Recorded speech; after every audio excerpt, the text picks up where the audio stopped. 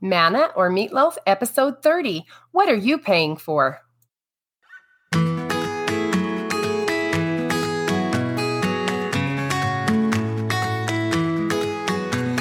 Hello, my friends.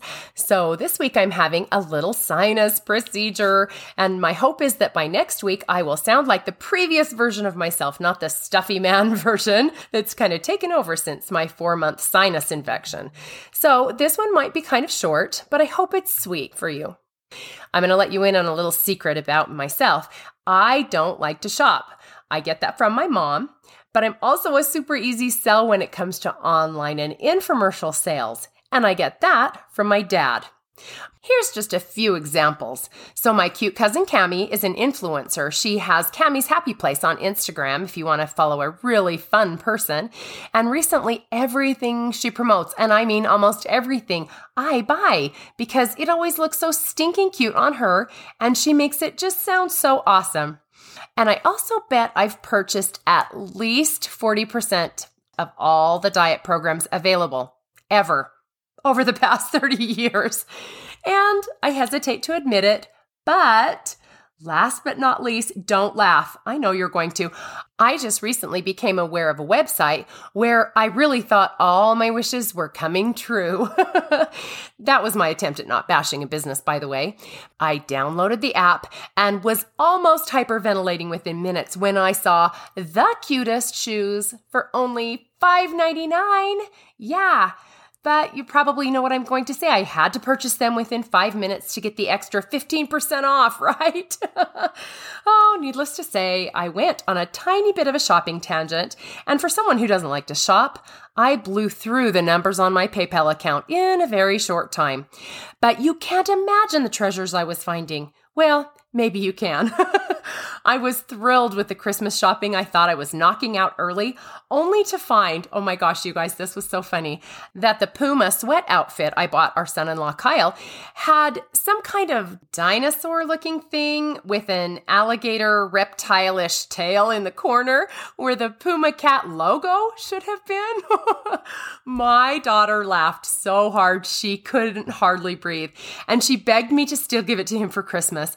Okay, you guys, so no one told me that it was a shopping site full of everything from China that is shipped by rowboat. Yeah, it takes a while to get your stuff, and what you get isn't always what the picture represents. But in its defense, I did buy a beautiful ring for 50 cents that may pass for real if the lighting is just right. My husband was dying. Every package that came, he was like, "Why are you buying this crap?" Okay, back to those $5.99 shoes I bought. Okay, and maybe there were a few more than just one pair, but I was so excited about them.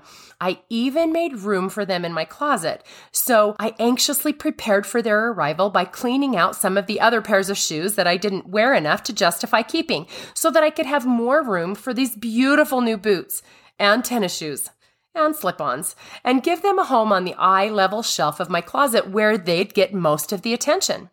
One more example, and then I'm done, I promise, as if these others weren't pitiful enough. Like I said, I bet I've bought almost every diet program available over the past 30 years. Maybe that's an exaggeration, but back then, before the days of electronic delivery methods, we would buy the program and wait for the box with the program to come in the mail. I would wait for the box of CDs and stretchy bands and rocking plastic pieces that you'd stand on to exercise. Remember those? Anyway, I would clean out my cupboards and wait with anticipation for that package that I'd invested in to be delivered. I was so hopeful that this would be the end-all answer to every one of my weight loss needs. I put so much faith and hope and money into what I bought. Now, while I'm sure you'd agree that faith and hope are both good things, I've recently seen with some degree of clarity that I've been putting a lot of faith and hope in things. I was buying into treasures upon earth where moth and rust doth corrupt. And while Matthew 6:20 reminds me where I should place my faith and hope, I can't help admit it's not easy to live in the world but not of the world, and to not want things and solutions and quick fixes. Am I right? This experience made me think of what we so casually buy into sometimes and how easily swayed we are to believing in the hype and the philosophies the world offers. Have you paid attention to all the nonsense the world is selling right now? I just saw a baby mop advertised. People, it's a pair of pants and gloves for your crawling toddlers that has microfiber bristles. Brilliant, right? So that while that cute little toddler is crawling around, he can be cleaning your floors. Because as any of you know, your 7-month-old baby will happily keep a pair of gloves on, among other issues this sale might present. Oh, but don't worry, there's already been 1 million pairs sold. 1 million happy customers, can you imagine? Oh my gosh. Among the crazy ideas the world will promote are the political opinions, moral attitudes, and entitlement sentiments that are running amok on our social and spiritual environments. The whole eat, drink, and be merry for tomorrow we die approach tempts us to believe that life is too short not to really enjoy it. There is just so much the adversary wants to convince us is a great way to spend our time, a great way to live, or a wonderful thing to invest our energy and efforts into. Well, an analogy settled into my mind as I thought through this, and I can't help wonder what it would look like if I bought into the promises of Christ and the words of our prophets and apostles with the same excitement and enthusiasm that I did some of my purchases. There is something to ponder. Would my days be more meaningful if I excitedly flipped through the pages of the scriptures like I did the pages of that website, looking with anticipation for the next treasure that I just couldn't live without? What if I banked on the words our prophets spoke with such hope and faith that they would be the answer to all my needs, that I cleared out some of the things that were taking up room and brought them to the eye-level shelves so they'd get most of my attention? What if I looked to see the hand of God in my life with the same eagerness I did those packages that were coming in the mail? I paid shipping after all, so once I get that email confirmation, I know it's on its way. We never doubt that it's coming, right? Even if it's coming from Timbuktu. If only we could just know with the same degree of certainty that every good gift can be ours and can be delivered if we have the faith that it will be.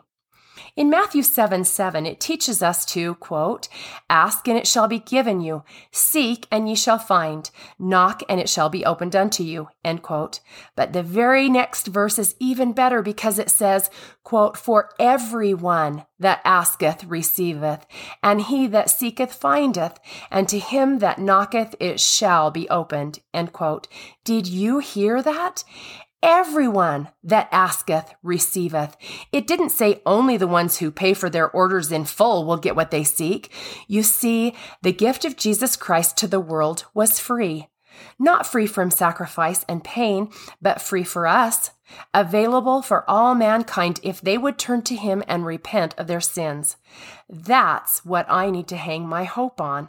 That's what I need to buy into every hour of every day for the rest of my days. That's the best investment I can make. And unlike every infomercial product, and certainly unlike this unique website I referred to, when I turn to my Savior and Redeemer Jesus Christ to provide the things I need, I can count on his promises. Those delivered blessings will be more, much more than I paid for. In fact, in reality, I simply can't afford the gifts he delivers, but that doesn't stop him from continuing to bless me. I pay with my bargain basement efforts, and he delivers crowns and kingdoms and principalities.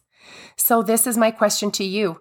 Are there any products, philosophies, attitudes, ideas, or opinions that you feel yourself buying into or making too much room for that could be distracting you from your eternal goals?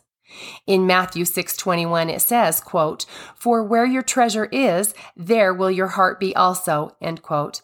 Maybe a good question is, would that time on our devices and in those websites be better spent on things that will pay off eternal dividends instead of those things that can be bought? And another question, what are we paying for?